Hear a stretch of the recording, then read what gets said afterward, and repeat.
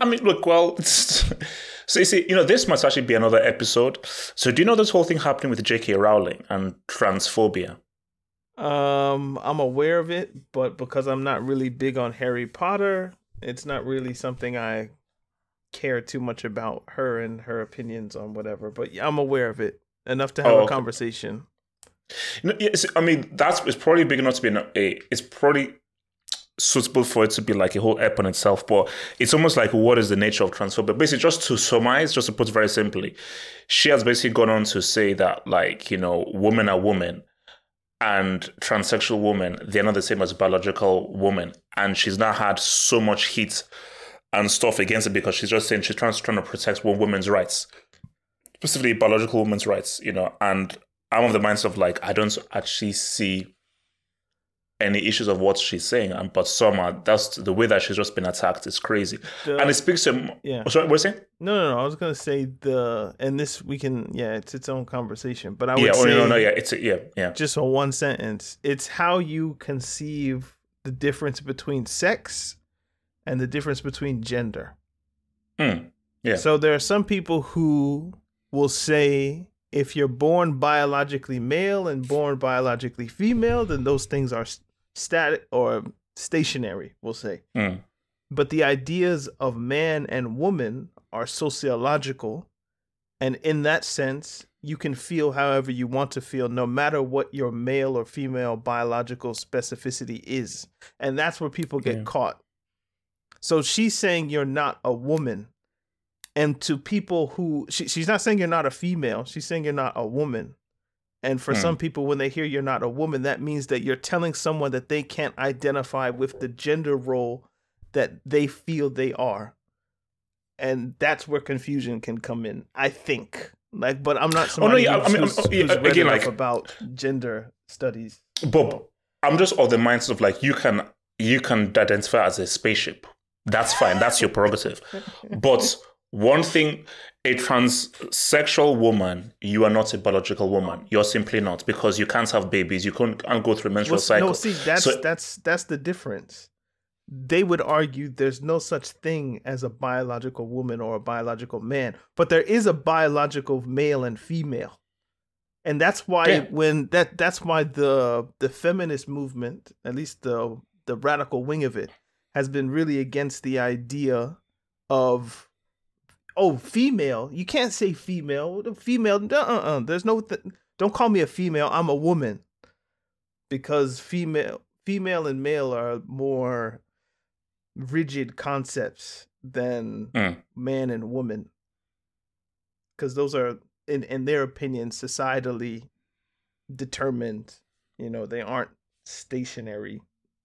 Now, but other people would have different definitions of what man and woman means than that idea. But I can see why it creates a rift. But again, I don't know enough about gender studies. But for me, it's like, do you have the equipment to have children? That's the determining, or to be pregnant. That's the determining factor between male and female to me. Yeah. So obviously, if you have the equipment, or if it was at one point in you and taken out, then that's what you are biologically. But what you conceptualize yourself to be, that's not for me to determine. And I don't care enough to argue with anybody about what they say they are. I mean, again, we can go more on the other episode. But I'll only argue about black, white. Once you get into, because basically, it's a slippery slope, because the slippery slope is, all right, I'm a sicko. I identify as I'm a sicko. I am convicted for a serious crime. I identify as a woman. I go into a woman's jail and I rape a woman in there. Jesus, but you can't say anything. No. But I'm saying that has happened. That is actually an example that there are men who identify as there was an example of a man who identified as a woman, went into a jail and actually raped women in that jail, but she identified as a woman. So that's where the scary slippery slope comes of, like, well, I identify as this. I'm like, because in my view, I'm sorry, in a woman's jail, if you still have a penis, you're not coming into a woman's jail. That's not happening. Sorry, it's not. So either you have the surgery to remove it, or I don't give a damn who you identify as. You're not coming to a woman's jail with a penis. That's not happening. But in today's world, if I say that, I'll be cancelled and I'll be viewed as transphobic. So see, my natural inclination is I'm not going to argue with you about that. Because to me, when you say it, it makes sense. But I'm just Daniel. So I'm just your friend. I'm not anybody like the outside world is just going to be like, oh yeah, I know exactly how they'll feel, but I don't like, like, I won't put it out in public because, again, look, there's just no point because you have to read the room. Yeah, you have to read the room. So, but I don't care. I'm standing on business, and I know that my family does as well. So, what was I gonna say? I was looking at the numbers of transgender something, within the last year, certainly, and I was like, for this topic to be such a lightning rod in society today, there must be so many transgender people. So I was like, how many people identify as transgender within the United States? And the answer that they say is 1.4 million people. So, and then I was like, okay, so what percentage of the population is that roughly? Everybody included, it's like 0.04% of the population. So not even half of a percentage of people identify as trans. Now, hold on. Now we're getting into dangerous waters here. Now, because I know. It's dangerous waters, bro. I mean, you said something dangerous. So I'm like, okay, I'll maybe match you. Now, I'm sure the argument would be because the idea of transgenderism is so taboo, people who might have the inclination to behave that way or that's who they are, they suppress their natural inclination. And just because the percentage right now is 0.04, maybe that number is double, triple, quadruple. Okay, I hear that behavior is made deviant, and people don't like to be considered deviant, so they don't act upon behaviors that they would otherwise do. Okay. But let's say it's double. Let's say we times it by 100, and it's 1% of the American population.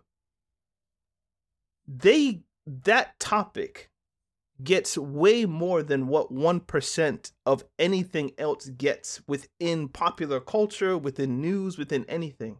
And I get it, because it's the idea of, so you're in this body, but you don't identify. It's like, it's a strange concept for a mind that's not familiar, even for me, who's, I like to think I'm progressive on some things, but even for me, it's like, it's a strange concept that you're born this way, but you feel other. I don't argue with it. That's how you identify. I agree with it. I'm all for, I'm not going to misgender you if I know, like, if you want to be called she, they, like, what, I'm cool. It doesn't bother me in the slightest. My only point is, why does that particular thing get so much media attention when the population is not really it's not that large? It shouldn't be this big of an issue. I'll give you an answer. It's a very good answer. So I made a tweet and I said that because my thing though is the aggression that people have gone with JK Rowling, giving her death threats, being very abusive, where she's had to actually hire security around her house because people have threatened her with physical abuse. And I said, that's interesting. So let's go back to racist times. Did black people threaten anybody? Aggressively go against anybody? Probably against anybody? Blacks just had to take it, yield, respond, not antagonize, respond to physical abuse and everything. And I said, okay, so to your point, okay, the numbers don't match up, but then it's very simple. Within that LGBT, there's still whites there. So as long as that is whites, that small percentage you still say is still combined with a 90+% of white population. So that white person viewing the image of a white transsexual, white lesbian, or white homosexual, they will feel much more closer to that than a black transsexual, a black lesbian, or a black homosexual. So their power and their influence comes from the whiteness. That's why. Because without that, as I said, the math doesn't add up. If you're less than 1%, how do you have so much influence and be so influential and be able to have such effective pressure groups within industries? But the answer is because there's still whites within there. Gotcha. And because there are still because there is still that image of whiteness, those people within power who are like the white heterosexuals will feel more empathy than seeing the image of a black person or an Asian person. So, and that's how it is. Because again, like if you're black, like again, I'm not putting this out in public. It's just between you and me and whoever listens to this pod. I'm like, this group, you've made a lot of strides in a short period of time. Very quick, quick strides to history, anyway. Because African people have been on this continent since 1600, maybe even before, if you go like deeper into the history. But at the behest of Europeans, since at least 1615 something, and still there's strife and trouble, and as Kwame Ture said, to get any concession, we have to spill our blood is the quote. It just seems like within the last 20 years, like it's gone from 0 to 100 on that front. But maybe that's just my blind eye, and there's more struggle within that community than I know. But African people in the United States represent 15%. They say 13, but we know black people don't like census. So there's the numbers are more than what they say. So we'll go like 15%. Still not an overwhelming, but enough to where like that's a sizable population of 330 million. But transgender is 1.5 million. So I'm like, not that those 1.5 million people don't matter. Of course they do. And their issue should be heard, of course. But the fervor and the not the hype, but the level of attention that thing draws is something I don't understand, except for what you maybe lay out. And that's a place for me to just think about it. Most of them are still white. So of course whiteness is going to give itself attention on all of its kind of spectrums. Even if they don't like it, they'll give it attention, but just because it's white.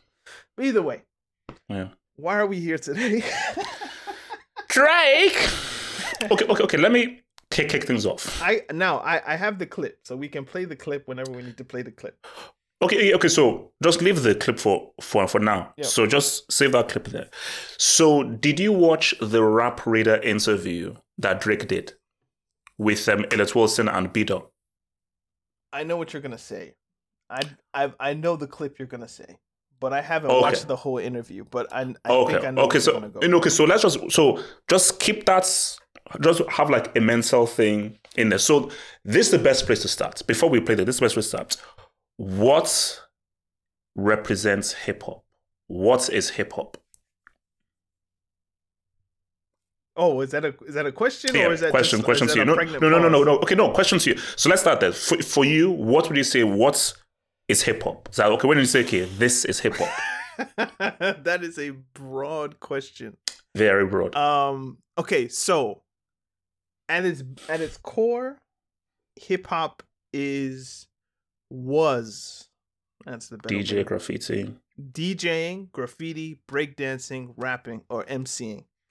Those are the elements, the 4 elements that we know. I think they might have added a 5th one. I'm not quite sure. But breaking, graffiti, DJing, MCing, those are the elements of hip hop. Now, at its core, it's a counterculture. So when hip hop was birthed in 51 years ago now, but 50 years, it was not popular culture. It was counterculture. So there was the disco era. There was a whole bunch of stuff going on. But hip hop arrived, and with the DJing, MCing, graffitiing, and breakdancing, it created something for urban, we'll say, youth at the time to express themselves the way that they saw the crack era. They saw the heroin epidemic, or the heroin era, the crack epidemic, HIV. All of the things that were transpiring in the late 70s, during the 80s, up into the 90s. these were ways to express yourself. If you're in New York, if you're in LA, if you're in Chicago, if you're in Atlanta, obviously where those places are determine the strand of hip hop, the strand of MCing, the strand of DJing, what records are you sampling? All of those different things are particular or idiosyncratic to the place that they're in, but the essence is the same. So, okay, let me stop you there. Yeah. So, second question. Because a keyword that you said it was counterculture. So let me expand upon that. Boom. Can something still be hip hop if it becomes popular? So if it becomes very popular, so it's no longer counterculture, it is the culture, it's popular, it's now mainstream, can it still be hip hop?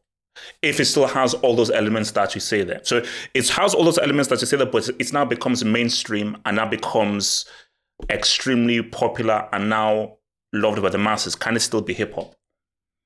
I don't know if that's the right question. I'm sure you have an answer for that one. So I would prefer you answer that question if you have one. The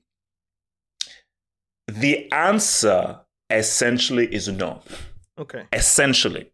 Now, maybe I'll give the answer could be yes. Like, wait, hang on. I'm still rapping. I'm still DJing. I still believe in it. So, how so? No. So, but here's why it's no. Because yeah, I had to basically put some notes down. State of mind. State of mind is very, very key.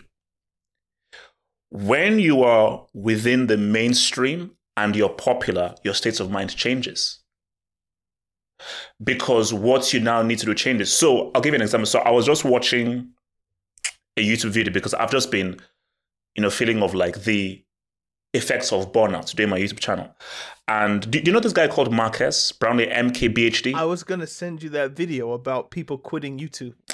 I watched this yesterday. Yeah, amazing video. Like, amazing. I was like, Half Hope should probably watch this because I watched amazing video. Amazing. Like amazing. So one key thing that he said was when you're building up your channel, you're being creative, you're doing things like that, and it's fun. You only have a few hundred viewers, but it's so much fun because you're just being creative. Now, once you get bigger, you have to hire more people. You have to deal with sponsors. You have to play the algorithm game. Mm-hmm. You have to now put at the right time.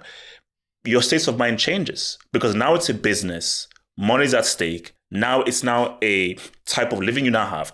So that state of mind you had at the very beginning is very different from what you have now. You're still doing the same thing. It's all the same content, but your state of mind, once your channel is now a money-making thing, to what it was at the beginning, which was purely being creative and being dynamic, it's different.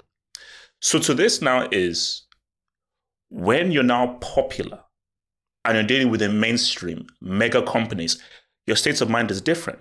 So hip-hop, the state of mind you have of hip-hop is, I don't care. I'm not here to cater to anybody. I'm not here to worry about pleasing any fan base. This is my art. This is what I want to express. And I'm going to express this with zero concern of the different audiences I have to please. That is hip hop, and that is the state of mind of hip hop. The state of mind is key. It doesn't matter whether you're still doing the same thing. It's what are your states of mind? So, and that's why you can argue that once 50 Cent became really big, his state of mind was different. So yes, he's still rapping, but is he still hip hop? Because his state of mind is different. Because we're now seeing 50 Cent, the businessman. So, and then it now comes to the clip. Play the clip? Yeah. All right. Like, is Drake hip hop? Why are you doing this to me? Drake is pop to me. In the sense, like, if I was in Target in Houston and I heard a Drake song, it feels like a lot of his music is compatible with shopping. Commercial music. Or it's Commercial music, shopping with an edge in certain instances. Fair. I like Drake's music, but I understand exactly what you're saying. Of course. I mean, I it's get commercial, entertaining, fun, good, it's formulaic music. It's likable. Likable music, yeah. It's likable. But is it? I'm gonna leave you alone. We're gonna move on. Woo! So many products. So many SKUs. So many SKUs. Look at all these SKUs. Oh, so many products. So much merchandising. So many barcodes. I love this mall. Look at this place. I mean, look at this place. They have everything. Everything's here. They have everything here. Oh, this is great. This is a new Drake. You hear it? It's great. Okay. What happens when this thing collapses? What happens when the columns start buckling? Are we not in some early stage of that at this present hour? Are we seeing like the collapse of the empire? Buying and selling, where's the message that I can use? Right. What's in it for your audience apart from like banging the pom-poms? So obviously, so you hear that clip right now. So you have to understand a few elements here. You have to understand the message and who is delivering the message. Both things are very important here. The message, no, he's not. He's pop. Okay. Oh, who is the messenger? It's Mos Def. And they have to realize who Mos Def is. So we'll keep that in a capsule. Then I'll bring in the other capsule, which is the Rap Radar interview. I think it was Ellis Wilson who asked Drake that, Drake, man, you're such a good rapper, man. When are we going to have a rap album of you just rapping from track 1 to track 6 and all the way through? Because, all your fans want it because you're such a great rapper. Drake himself, not anybody else. Drake himself, he said that, man, I've got to cater to the rap guys, but I've also got to cater to the R&B guys. I've got to cater to the guys and the girls as well. That's the man saying it. And the nicest part of that, this man has not released a major rap album where it's been rapped from beginning to end. Not an EP, not a mixtape. I'm talking an official album, an official release album where you are rapping from the first track to the last track. You've never done that.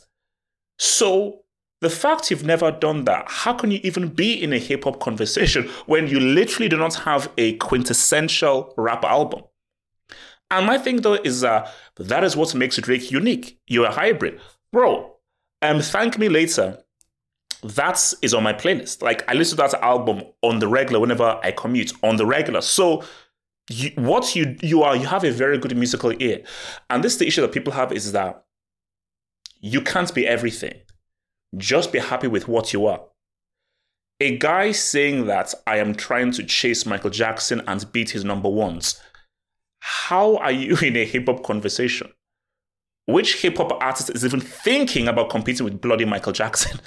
No, that's a wholly different lane. The hip-hop lane and the Michael Jackson lane, those are very different lanes. So for people online who are saying that, oh man, Mos Def, he's trash, how many good albums does he have? He's just bitter. This is just like negative energy. And I'm like, guys, again, it's almost with the whole like a Messi Ronaldo thing where people are tribal. Mm-hmm. And whenever they have their tribe, they have to cape for their tribe. And anything you say against their tribe, oh my gosh, whoa. This is not an insult. You are one of the most successful pop stars we've ever seen. In terms of records sold and the run you've been on, one of the most successful ever. Pop stars. You are not rap, you are not hip hop. You're a hybrid. And a hybrid that is mainstream. It is just what it is. So I don't understand how anybody has any issue with that. And last thing here, I don't want to kick it to you, is the last few albums that Drake has had, you can hear that, he's not aware of what he is. It's formulaic. You see, earlier on was like, oh man, this guy, he's doing some very interesting stuff musically, pushing the musical boundaries. Oh, it's interesting. Then once you really hit that peak and you went down that guy, the last 3 or 4 albums, I'm like, this is formulaic. It's as if you are, and this is so anti-music, which is why you can't be hip-hop. You are very aware of what you're making and what effects will have. So, okay, so Kai Cenat, he's hot right now. He's already, let me bring him on. Okay, so this is this new rap flow. Let me bring in this new rap flow because this is what everybody's doing. It's like, wait, hang on. Like, Nas still raps the way he rapped back in 94. Jay-Z still raps how he rapped back in 96 because that's just who I am. So for Drake, because you feel you have to be relevant, you now feel that, oh no, I've got to sort of like, be with the kids. And that was Joe Budden's criticism. I was like, wait, why are you so obsessed with trying to be with this younger generation? They're the younger generation. Do you? But Drake feels that because he's in this position of now being in this mainstream, he's like, oh, I have to do so and so. So, but I don't want to bring in MJ afterwards. I want to bring Michael Jackson afterwards. But yeah, what's your... No, Michael Jackson is he's central to my argument, but we'll get there. Yeah, no, we'll get there. We'll get there. So you brought up, can you still be hip hop? I think defining what being hip hop means, not what hip hop is, but what being hip hop is, I think is like central here as well. So when Mos Def is asked, is Drake hip hop, or do you consider Drake hip hop? And he says, why are you doing this to me? He's saying, why are you doing this to me, in the sense of like, I'm going to give my honest answer here and people aren't going to like it. So he knows what he's doing, in a sense of questioning whether someone is hip hop is for someone who's a nominal rapper, which Drake is like questioning if somebody, I don't know. I don't even have a great example, but it's like, are you real? Are you authentic? Are you what you say you are, basically? And any question of that is a question of one's authenticity, in a sense. So what does being hip hop mean in the mind's eye of people who are fans, I guess? And for me, it's being that you're an authentic person, like you're an authentic artist, whatever the sense is. Being pop is seen from the historical lens of hip hop culture as not being part of the counterculture, but being part of the mainstream. So the connotation of being pop for most people who are hip hop fans is a slight. It's a negative. It's something that, oh, you went pop, you went mainstream, you've neglected what the essence of this art form is meant to be. The problem becomes the older ideas of what hip hop is and what hip hop represents are no longer the same when hip hop is mainstream culture. There is no delineation between the counterculture and the mainstream culture at this point. The counterculture became mainstream, and there's nothing really to counterbalance hip hop anymore. You might say, hip hop was an alternative to disco. Disco was an alternative to jazz. Jazz was an alternative to blues, or whatever the offshoot were, rock music, in its earlier stages. There's always been something else for African people to pivot to in terms of its cultural center. Nothing has spun off from hip hop. Once it was birthed 50 years ago, there is not yet that next genre, whatever it would be. It hasn't yet been created. What happened is and this goes to the deeper point about Mos Def, or Yasiin Bey rather. The capitalist system put its teeth into hip hop and was like, oh, we can make this something. The kids seem to like it. We even put, parental warning, don't listen to this. They tried to kill it, in the crib, but they didn't. In fact, they only made it bigger. You've seen CB4, I'm sure, and like the little white kid. His dad did not want him listening to hip hop, but the point was, this is edgy. It's the allure of what's other, what's counter. Because there isn't something else to spin off to, we still have kind of old framings of what hip hop was, but without the realization that there is nothing new. So hip hop is now pop culture. So when you ask, is Drake pop, or can Drake be hip hop and still be pop? In my mind, I'm hearing you ask, can Drake be pop and pop? Now that but that's specific to the music that Drake makes. So there's an underlayer there of there are people who still hold to the old traditions and still make music that sounds like the old tradition. But Drake isn't one of those ones. As you say, he's a hybrid. So he's making, I got a stitch in my side, sorry. Oh, damn. He's making sing-songy music. He's making R&B records. I mean, he switches up to whatever he needs to be. He'll be a London roadman. He'll be a Jamaican guy. He'll be Toronto Mandem. He'll be from Nashville. So I was so is that hip hop? He'll be from Memphis. He'll be from New York. He'll be from Miami. He's whatever he needs to be. He's a chameleon. He's musical chameleon. He's a musical chameleon. He's a money-making machine. That's what he's there for, which is the point of Mos Def or Yasiin Bey. You hear Drake music in shopping. Yeah. It's made for consumption. Now, this is another thing, maybe methodologically. We don't know what that conversation was about, really. The internet got a 2-minute clip of Mos Def talking to some sister. That's all we know. Apparently, the interview is on Patreon, and it's like a 2-3 hour conversation. So within the context of the discussion, perhaps that would make more sense. Like, we don't know what she asked before. We don't know what came afterwards. We just have that clip.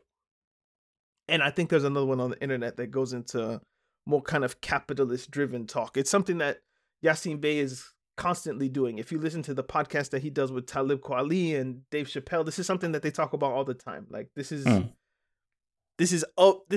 forefront in their mind, the idea to talk about societal issues, right? Drake, when he goes, "Why are you doing this to me?" This is like, okay, so you're just gonna make me talk bad about this dude, but okay, let's go. I think in the line of the conversation, because what is a skew? I don't know what a skew is, but it seems like they had talked about this before. Oh, so basically, so this is from my days of and working with kilts in a shop. So each product has basically, if you go online, you'll see it's called an SKU, which is a SKU. So that is like the kind of code of numbers that connects to a product. So if let's say like a customer wants something, I'm like, so my boss, okay, just look up the SKU, and you just type the number. Basically, it's used in warehouses. So the warehouse will now look up the SKU and be able to now pull the product via the SKU of that product. So it seemed as if they had some level of rapport in that exchange, meeting the interviewer and Yasiin, about retail, you know. Yeah. Now, I don't know, maybe it was just offhand, but it seemed as if that was part of the trajectory of the conversation, is my point. So we don't know the whole context of the comment, but from what we were given, I don't even think Mos Def is going in on Drake of his just to talk about Drake. I think he's talking about Drake to make a larger point about, again, what happens when this thing collapses? Aren't we seeing some late stage ... That, I think, is the crux or the heart of what his argument is, or what that conversation was probably about. I don't think it was 2 hours about Drake. I'm sure it was more 2 hours about what Mos Def thinks about the world, you know? So, of course, Mos Def against Drake, Mos Def v. Drake, that's what people are going to go for. And credit to her, like, she knew what to clip. But yeah, I'm tempted to see if I can go find the whole thing, but yeah, the capitalist point shouldn't get lost within the point about, is Drake really hip hop or not?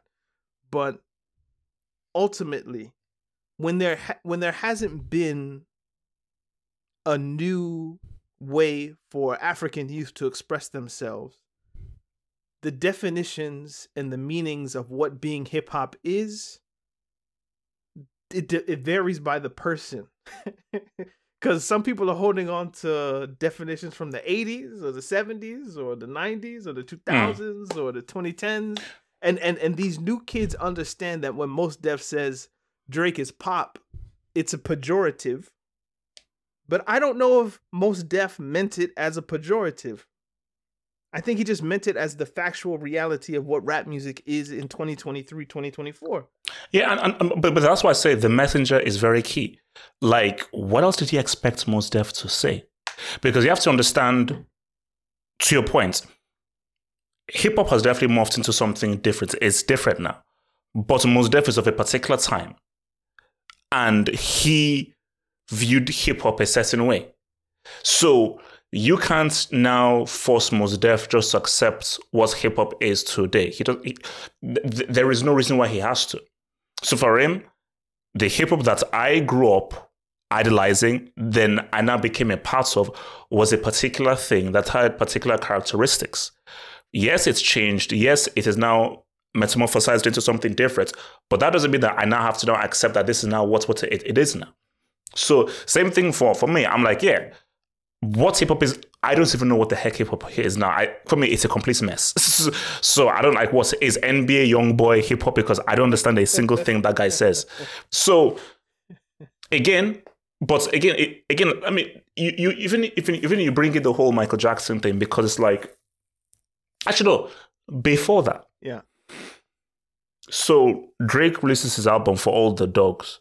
Joe Budden fully criticizes it, blah, blah, blah, blah. Then Drake releases this whole big tirade basically calling Joe Budden, you're a loser, you're a failure at music, and only just criticize people.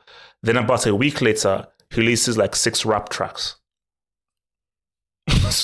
So then you're just proving Joe Budden's point then. So what Drake shows is that, why are you bothered that guys are saying that, man, you're not a rap? So, because it's weird, because Drake, you're almost like, you're trying to have your cake and eat it.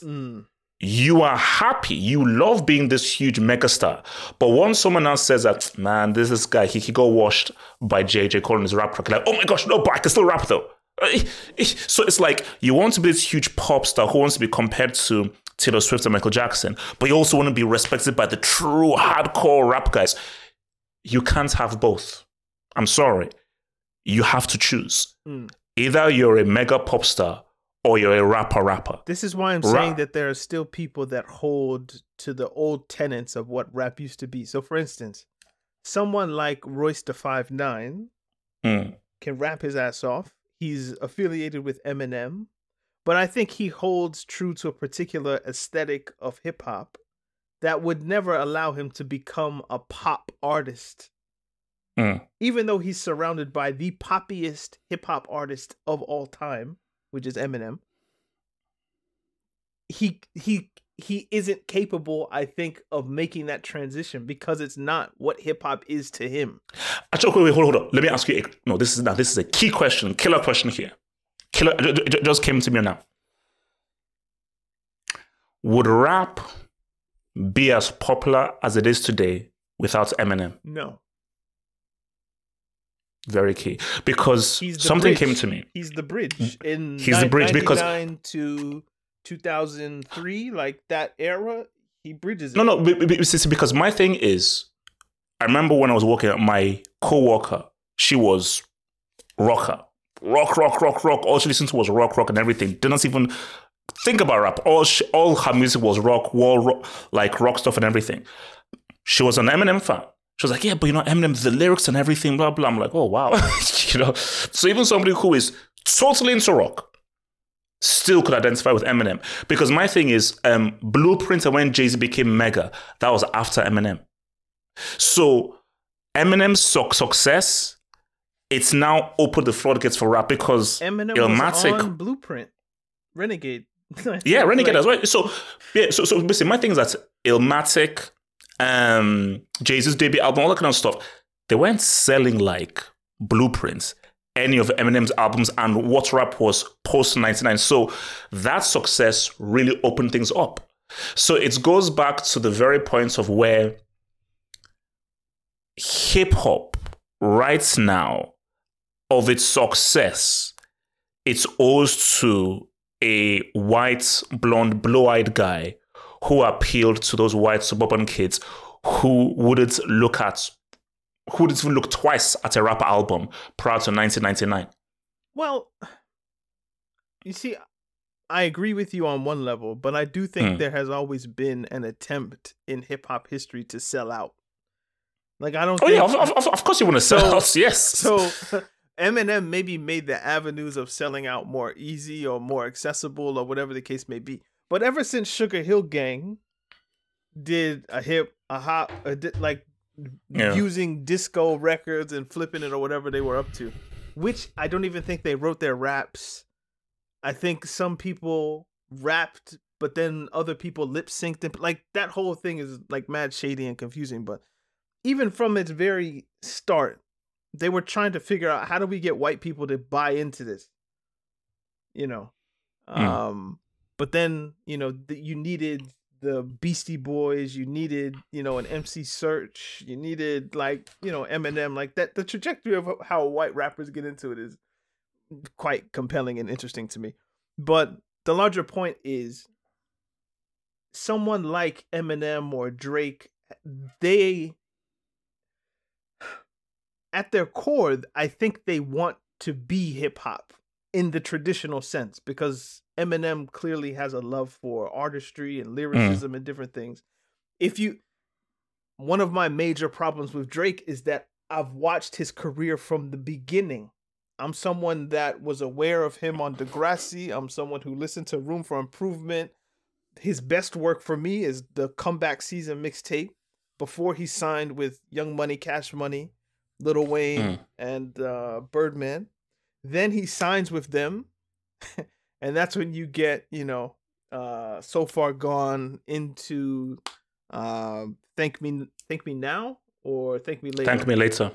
Thank Me Later. And then, you know, Take Care, and then, you know, he's gone. So as somebody who's known the Drake from beginning, he started out as a rapper.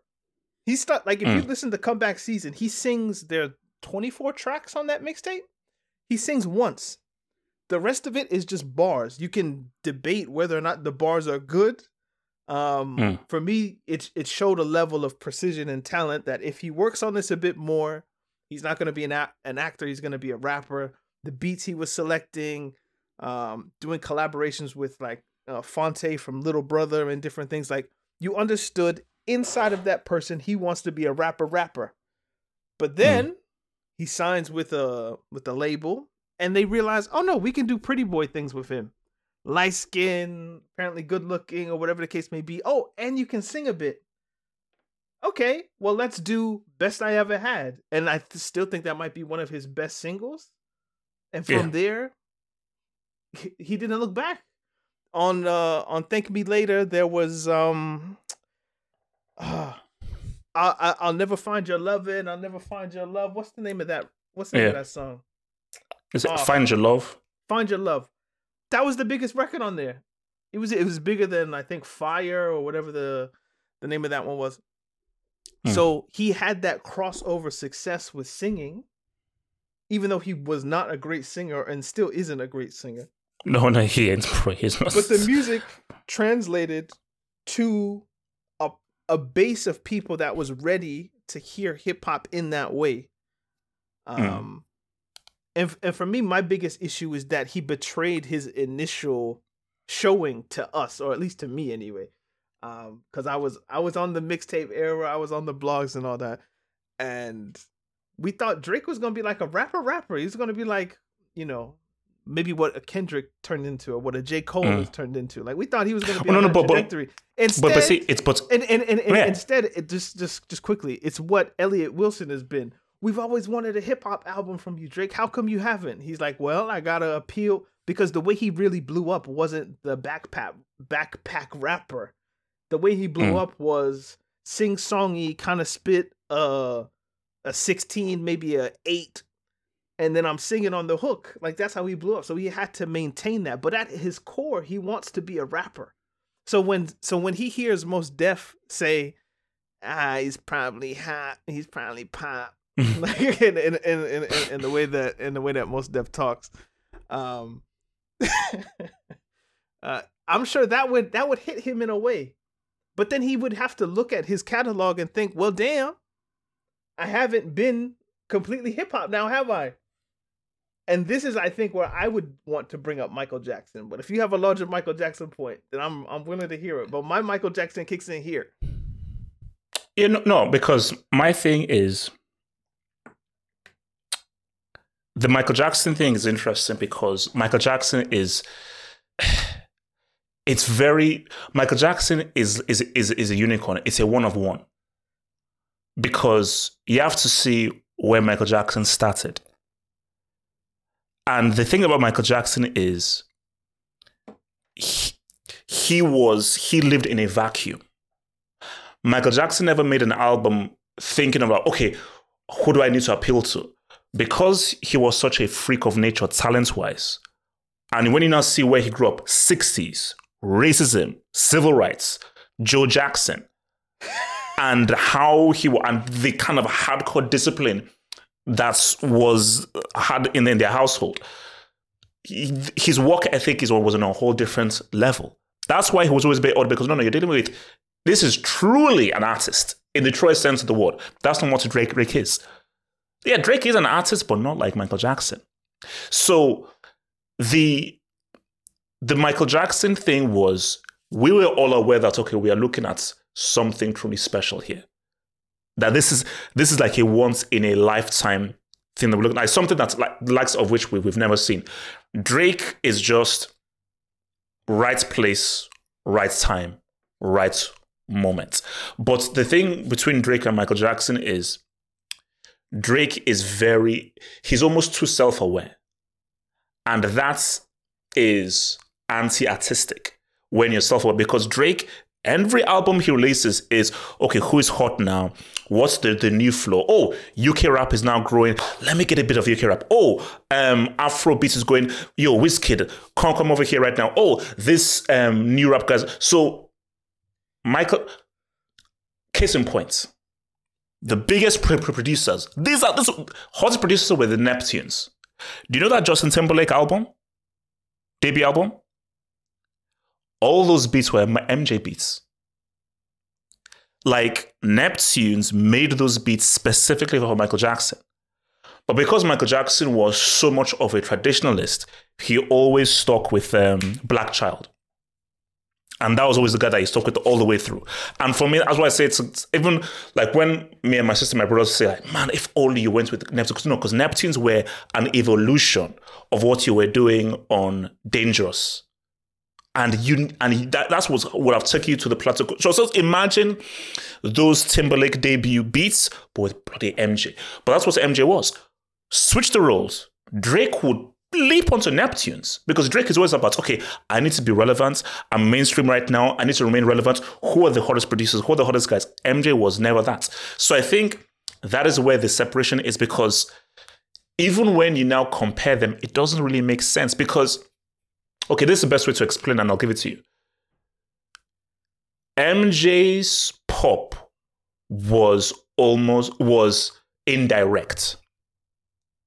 Michael Jackson wasn't trying to be pop. He was just, I'm just doing art because I have this God-given talent. And I'm just doing what I'm just doing, which is why I'm spending 3 billion hours perfecting a dance move. That's why after I messed up the moonwalk on the Motown 50, I was basically distraught because I'm such a perfectionist. So his popularity was just by almost mistake. He wasn't chasing that. He was just chasing artistry. Drake, I am chasing that. I want to sell the most. I want to be mainstream. I want to be loved by everybody. I want to be relevant. So it is very direct, so. No, I would just add on to that Drake, for the last 3 or 4 albums, there's been at least one reference, if not collaboration, beyond the grave with Michael Jackson or to Michael Jackson. He's been evoking Michael Jackson for at least 5 years, whether it's in relation to their popularity, their musical style, likes, voice. I mean, whatever he thinks the relation is, or if it's just purely record sales. He seems like he talks more about Drake than Drake talks more about Michael Jackson than anybody in his music. And what is Michael Jackson? He's not the king of blues or funk or hip hop or R&B. What is Michael Jackson the king of? So it's a different lane. Different lane. He's the king of pop and will forever be the king of pop. Now, sorry. I hate that title, King of Pop. I'm sure. I never use that title. It makes me sick. That's what people call him. The same way they call James Brown the king of whatever, or they call, I don't even know what the other ones are. But king of something, or queen of soul, or Aretha Franklin. Michael Jackson is labeled the king of pop. So you're invoking the king of pop, but then if somebody says you're making pop music, your fans get mad? Like, make that one, it's like, square that one from me. Because you bring up Michael Jackson too much. He had I forget the album, he had a Michael Jackson collab. Yeah. It was Scorpion album. Scorpion, yeah. Like, where are you getting this from? Bro, no. Look at the first-person shooter video. At the end is a statue that is the same statue in Michael Jackson's Moonwalker film. Yes. Short film. It's the exact same statue from that Michael Jackson Moonwalker film from history. So you clearly see yourself in that way, even though I don't know if anybody else sees you in that way. More Beyonce, I think, is seen in the way of Michael Jackson. But Drake, you want to be in that conversation. If you were really challenging rappers, or if you really wanted to be hip hop, then your target wouldn't be Mike. Your target would be Hove. Yeah. But maybe he feels like he's eclipsed Jay-Z. So on to the next one. No pun intended. So I don't understand it. I understand it in the sense of people think being called pop by hip hop artists is seen as a negative. So when Mos Def calls you pop, he's trying to disrespect. But in my opinion, I don't know really how you disrespect someone with the truth. In the way that Mos Def worded it, he wasn't like trash. I don't like. He wasn't into that. He was just he's pop. You hear it in Target. Yeah. I think about shopping. So he wasn't disrespectful with it. So why his fans were mad, I don't get it. And then they were talking, oh, Mos Def, he ain't sold this, he ain't sold that. Because he didn't sell out as much. I'm not saying he didn't sell out any. Do you know how... I think people are actually stupid. No. So they say, how much have you sold? People are stupid. He's making that's the whole point, you idiots, bro. You're making his point for him. You're making his point is that a pop star is supposed to sell 3 billion times more than any other genre. That's why it's called popular. So people are, but again, it just shows you that, I think people, again, it's just about being tribal, because again, it's like what Mos Def said. It is all facts. There is no argument that Drake is a pop star. That is what he makes popular music. He actively makes popular music. He is a pop star, which is why I've said that I've always hated that king of pop tag with Michael Jackson. Because the popularity just came sort of like as an accident or sort of like as a byproduct. Because Michael Jackson was always, no, I'm here about artistry. I don't think Michael Jackson was, I want to make popular music. It was like, no, I'm just a talented freak of nature. And just by virtue of just how talented I am, I've been famous since I was 5 years old. That's why I don't agree with you on that point. On what point? I think there is a concerted effort on artists of that level to maintain popularity, whatever the cost. Whatever popularity that they've reached, they want to keep it. And I think Michael Jackson would have gone into the studio with whoever it is, Quincy Jones, you name it, and thought, let's try to make a banging ass record that people like. Yeah. Not necessarily that's like the most artistic, but just that people will like, and that will sell. But you see, at the end of the day, they're corporate tools. Like they're not making. No. But you have to understand you have to understand who Michael Jackson. For someone like a Michael Jackson, the reason why he didn't have to do that, you're so good and you're of such a level, and people were so aware that you're of such a level, you almost can't make it bad. So you don't even need to be thinking of it consciously because you're of such a high talent. Pretty much anything you bring out, at the very least, your core will love it. The issue is that your core audience is a lot of people. So even if the fringe guys are like, that's not very good, your core is so obsessive. My sister bought Invincible 5 times because it came in different colors. So she had a red, blue, green, and everything. So she bought the album five times. So your core audience are so rabid, and there's so many of them. You don't even need to sell to them. So I think Michael Jackson, that is a very unique case.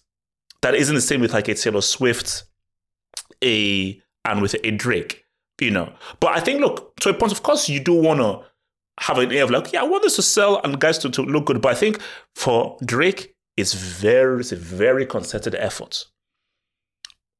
Very concerted effort where like, you're like, oh, no. Like, why are you bringing in Kai Cenat? What does he have to do with your music making? But he's one of the biggest social media guys out there. So that's why it's like, you see, Drake, accept what you are. And what you are is pretty good. You can't be everything. You can't. The sacrifice you made. Oh no, he's trying. And I'm sorry, like you will always look sensitive and stupid because the sacrifice you made was this whole rap thing. No, let me do this. Let me be the hybrid. And you sold loads. Biggest guys of all time, huge amounts of money, massive megastar. You'll be remembered in history. But that hip hop rap thing, nah, sorry. And then you have the whole ghostwriting thing, which doesn't help as well. Okay. Because again, because Drake now was why you want to now get in like a rap beef with Mos Def. Is that what you now want to do? So and also my thing as well is like, okay, so wait. So okay, so do you really believe that in Target they'll play a song where a black man is saying Elvis Presley is not rock and roll, neither are the Rolling Stones, and they stole it from black people? Yeah, like do you really think that's going to be so? Because when was black on, and that's the thing with Drake. Drake, what have you said? Don't, because that's another aspect of hip hop. What is it? No. I was gonna say that's my next point. Which is almost because why Mos Def like, is he's inassailable in this context. Yeah, so my thing's like a big part of hip hop is okay. There's you're putting out a message. You're saying something. I'm saying these things, and these are things that you may not like, but I'm saying it unabashedly. Drake, you've not said anything. You've literally not made any commentary about anything. Maybe you'll hint at, I'm mixed race, and that's why guys don't want to give me the love because my mom's white and all that kind of stuff. But all you do is just make music that is palatable for everyone to listen to and have a good time to. You don't say anything controversial. You don't say anything of any note. You have no message. There's zero social commentary. You've not said anything. So again, for someone like Mos Def, listening to Drake, when you know that this is the guy that made Black on Both Sides, one of the greatest albums ever made in terms of content, what the heck is it? You're asking the guy who made Black on Both Sides his opinion on Drake. It's like people just need to pause and just say, okay, just lay it out like that. Let's make it very, very simple. Listen to Black on Both Sides. The man who made that, what do you expect him to say about Drake? Full stop. Full stop. Listen to that album. Listen to the content. Listen to what this guy is saying. Now listen to all of Drake's albums. What the heck is the guy who made that album supposed to say about Drake? Yeah, Drake, man. Guys, yeah, man. He's real, man. He's hip-hop. Yeah, man. You know, that guy, man, he represents hip-hop real well. Huh? What? Come on. You know what? Come on, man. From that perspective, Yasiin was as nice to Drake as he could have been. Yes, that was nice. And he didn't want to say that. Because Yasiin could have said that, bro. If Yasiin wanted to be deep, you know that you're half black and you're half white. You do know that you are in a very key position to talk about George Floyd, talk about Trump, talk about the racism that still exists in America. All of these things you're not commented on. I'm sorry. Where did hip hop come from? The blacks, the Latinos, the disenfranchised. So what parts of your content has talked about the disenfranchised? This is the larger point. This is the larger point about what hip hop is, though. So if Yasiin would have put this in the context of where hip hop is as a genre, rather than what Drake is as a representative of that genre, he would have got away with it completely. But he used Drake as the stand-in for what hip hop has become, at least mainstream hip hop. So Drake can't talk about police brutality, police genocide. Even he can't talk about all of whatever the societal. You will alienate too much of your fan base. You would cross a threshold that people would alienate you on some level. Now there would be some people who would be like, finally, like me. Finally, you've chosen to rap about something other than the women you're sleeping, the money you have, etc. And he's been rapping about the same thing nonstop for 15 years because the formula works. Yeah, it works. Not being controversial and not being controversial in a positive way works for him. There are other artists like Kanye who being controversial to an extent generates enough publicity to where hold on. Quick. Sorry, hold on. Okay, yeah. Quick, because I just remembered. Controversial. Have you listened to the lyrics of "They Don't Care About Us," MJ? This was come on, man. You keep. So no, because my thing's okay. You want to be like MJ, king of MJ. This is the pop guy.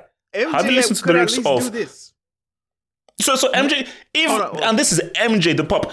Even he had that lyrics about they don't care about us. So Drake, you've not even had a man in the mirror or a they don't care about us. To be fair, MJ was a white man at that point, so maybe he felt he could do other things. This is true. But Drake has nothing on Black on Both Sides. For me, even the ecstatic, even what's the ones that were in between, New Danger, and the one that's purple, Magic. Throw in the Black Star album. I haven't even. Both. We don't even need to consent. Like those are, like the level of. Even when you hear Mos Def speak, you can tell like he's a thoughtful, deep, insightful person. Drake, when I listen to him talk, he just sounds mostly like he's complaining about his life. And that's what his music is about. It's not about anything. His music is myopic. It's only focused on the things that affect him. It's like it's like Adele singing, but it's just you don't expect an artist like Adele to be societally pertinent with her music. Because the genre that she's in is you're a pop singer. So just stick to that. But hip hop at its core, because it is countercultural and it was birthed from people speak like the message. And even if you go to oh, come on, Daniel. Public Enemy, NWA. Even though there were elements, especially in NWA, of like gangsterism and different things, they were still telling you what was going on in the hood, and there were still relevant messages to the community. It wasn't myopic fully, anyway. Public Enemy is a different level of Chuck D and 911 Don't Give a Fuck and all this kind of stuff. Drake, you can't purport to be a child of that culture that speaks about world issues and has been used the world over in different countries to express whatever societal problems and rage is going on. How has your music not progressed when you are in a place where you can talk about this and maintain your level? You're damn near Michael Jackson status. There's nothing that's gonna stop people like, oh man, Drake said something about police brutality, fuck him. Like, that's not gonna happen. But in Oh, your no, but mind, that's you, what he's you scared can't of, risk though. Yeah. it. You can't. No. He doesn't feel like he can risk it. Which goes to Mos Def's last point. What is in it for your audience? Other than shaking the pom-poms, meaning other than having a hive or a fan club of some distinction, what substance is in your music that your audience can actually take? That, I feel like, that must be where that conversation was headed, of essentially what is in an artist's music. Like, what does the audience gain from lending their ears to you? Maybe it's escapism, which is what Drake sells. Like, just listen to me and don't worry about yourself. It's like, okay, it's like when like, it's like hearing and listening. Ooh, I hear Drake's music. I listen to Nas's music. Those are two different things. I listen to Mos Def's music. I hear Drake's music. I don't listen to it. I hear it because it's just music. He's not saying anything. There's nothing to listen to. There's nothing to rethink about. There's nothing that stimulates my brain in a thought-provoking way. It's just, the way he said that and how he rhymed with that, with that music, that hook, that bass line, that snare. Okay. And it just gives you like a happy feeling. And that's what it just gives That's why everything. it's perfect for Target. Yes. Or what? Like, I don't know like when you're in a shopping store, you want music to put you in a good mood, because again, it's all therapeutic. It puts you in a good mood. Thus, puts you in a state of mind to now buy something.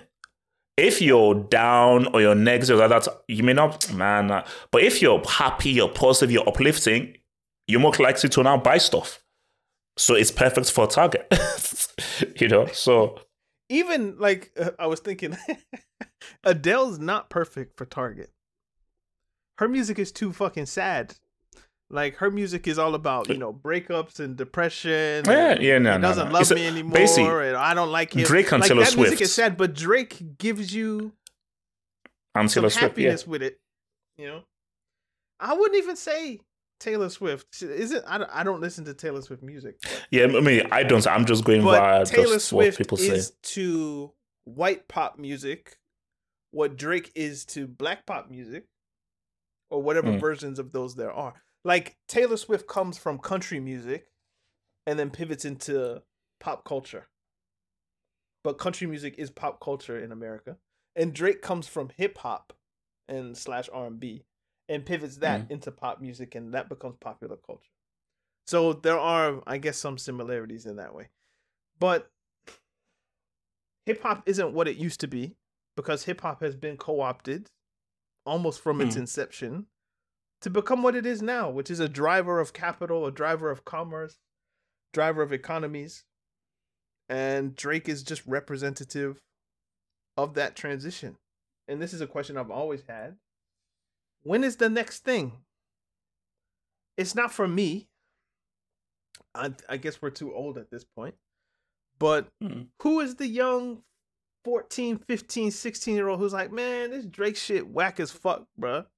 We need to make some new shit. Like, fuck all this hip hop shit, bruh. We need to make some new shit. I don't know how they would do it. That's just my assumption of how they might talk. But yeah, we need something else. Like, where are we going with this? Or have African minds been so captured by the system that there isn't space to create anything new? Just kind of derivative. So people will say, oh, trap is something new, but they're still rapping over beats. Like, is jazz? Is it blues? Is it funk? Is it R&B? Like, what is the next genre that we're creating? I don't know. But as long as it's this, it's been fully captured. And Drake is just emblematic of that. Because there's no way the system is going to put an Akala on the radio, not even on the radio, in the algorithm for you to listen to, or Mos Def, or Talib, or anybody. Like, the closest we maybe got was Lupe. Oh, Lupe Fias. Oh, yeah. in recent times, to somebody who would say something but was also on a particular mainstream level was maybe Lupe Fiasco. But then that died. Mhm. And he's been making brilliant music since, but they're not playing that or promoting it. Drake stored. He was clear of all of that controversial societal stuff. And bro, I think you said it just a few seconds ago, bro. Like, we had George Floyd in 2020. Somebody can tell me if I'm wrong. Maybe you can go on Genius and look up, like, I don't think there's been 1, 2, 4, 8, 16 bars in Drake's whole life about what's going on. Now, maybe you might say, oh, he's Canadian. He's this. Shut up. Like, you're making money in America. I'm sure he's living somewhere. Like, Toronto is 20 minutes from Buffalo. I hear more Drake lies than I hear Drake realism. And it's like he talk, oh, I'm a come to your house and do this, or I'm gonna do this, or I'm gonna get the killers to come do that, or look, he's a pop star. Like, gangster Drake is more star, prevalent than like conscious Drake. And we think of, not that conscious Drake has ever been a thing, but like if we think of like the most popular musical artists of all time, at least the African ones, I'm thinking Michael Jackson, I'm thinking Tupac, I'm thinking Bob Marley. Whatever your opinions of your opinions are of those guys in their respective genres. I'm sure I'm missing some, but they all were politically conscious, at least a little bit. Michael Jackson would give you, they don't really care about us. Bob Marley would give you Africa or survival. Tupac would give you keep your head up or something. What is Drake's? What is his record to uplift the people in their times of trouble? He doesn't look beyond the four walls he's in. He's as I say, like, he's myopic. He's a myopic pop star. So it's like, even guys like Sam Cooke or James Brown would do something, say something. I'm black and I'm proud. Like, they would give you something. Drake, you've been in this position for 15 years. Drake has never said anything. Like, pick Drake's most popular track. His most popular track. In that track, does he say anything? No. He hasn't said anything. But the point is, like, I don't expect you to be Mos Def, Drake. Like, that's for a particular soul to carry. But nothing? We're coming up on 20 years of Drake soon. Like, it'll be 20 years in 3 or 4. And he's still relevant, still in the Nike store, still at Target or wherever. So I just want him to be over. Like, his run anyway. Let me put, like, his musical run. Like, with the way music is, I don't even know how it will be over. It's not, because he's too good for the Spotify title. Yeah. Apple the Music algorithms number. and everything. Yeah, and I think especially with the way music is now, especially with streaming, is like because talent doesn't come through anymore. There is no yearning for actual true talents, because where we are right now is just in a whole weird place. It's a whole weird place creatively. So yeah. I think we just got sad, so it's time to end. Well, so next week we'll bring in Uma. I just thought we'll bring in Uma for next week, man. Stop saying I don't know if we're ever gonna do this episode, man. No, but like, we have to do Drake because the topic was so hot this week. That's what to do Drake this week. So I mean, we were saying we're gonna talk about Dr. Umar for, like, I don't know. No, we will. Now, unless something big drops next week, then it's going to be Umar. Then if it's something big, that's okay. Look, I have to talk about, like, you know. Yeah. All right. Anyway, peace, guys. Thank you for listening. One love. Peace out. Peace out. Peace out. Peace out. Yeah, I'm pissed off now.